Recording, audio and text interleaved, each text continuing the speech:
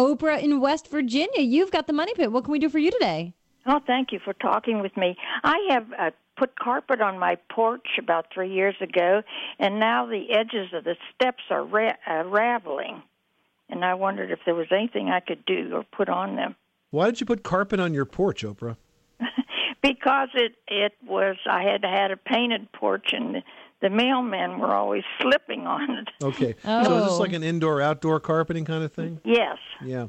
Well, the steps are going to take the most wear and tear, so you may have to replace the carpeting then on the steps more frequently than you do in other areas of the house. What about some sort of metal edger that just sort of affixes, on the tread and over, down onto the rise? Well, you could, but you want to make sure that it's weather resistant.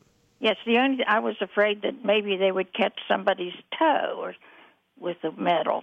Well, there are different types of thresholds and strips and edging strips for carpet. Even like durable plastic. Yeah, I would head out to the home center, look at what's available, and see if you can find something that actually looks like it'll fit. Because if your carpet hasn't unraveled that much, you might be able to cover it depending on the depth of these strips that you might find in the store that are weather resistant.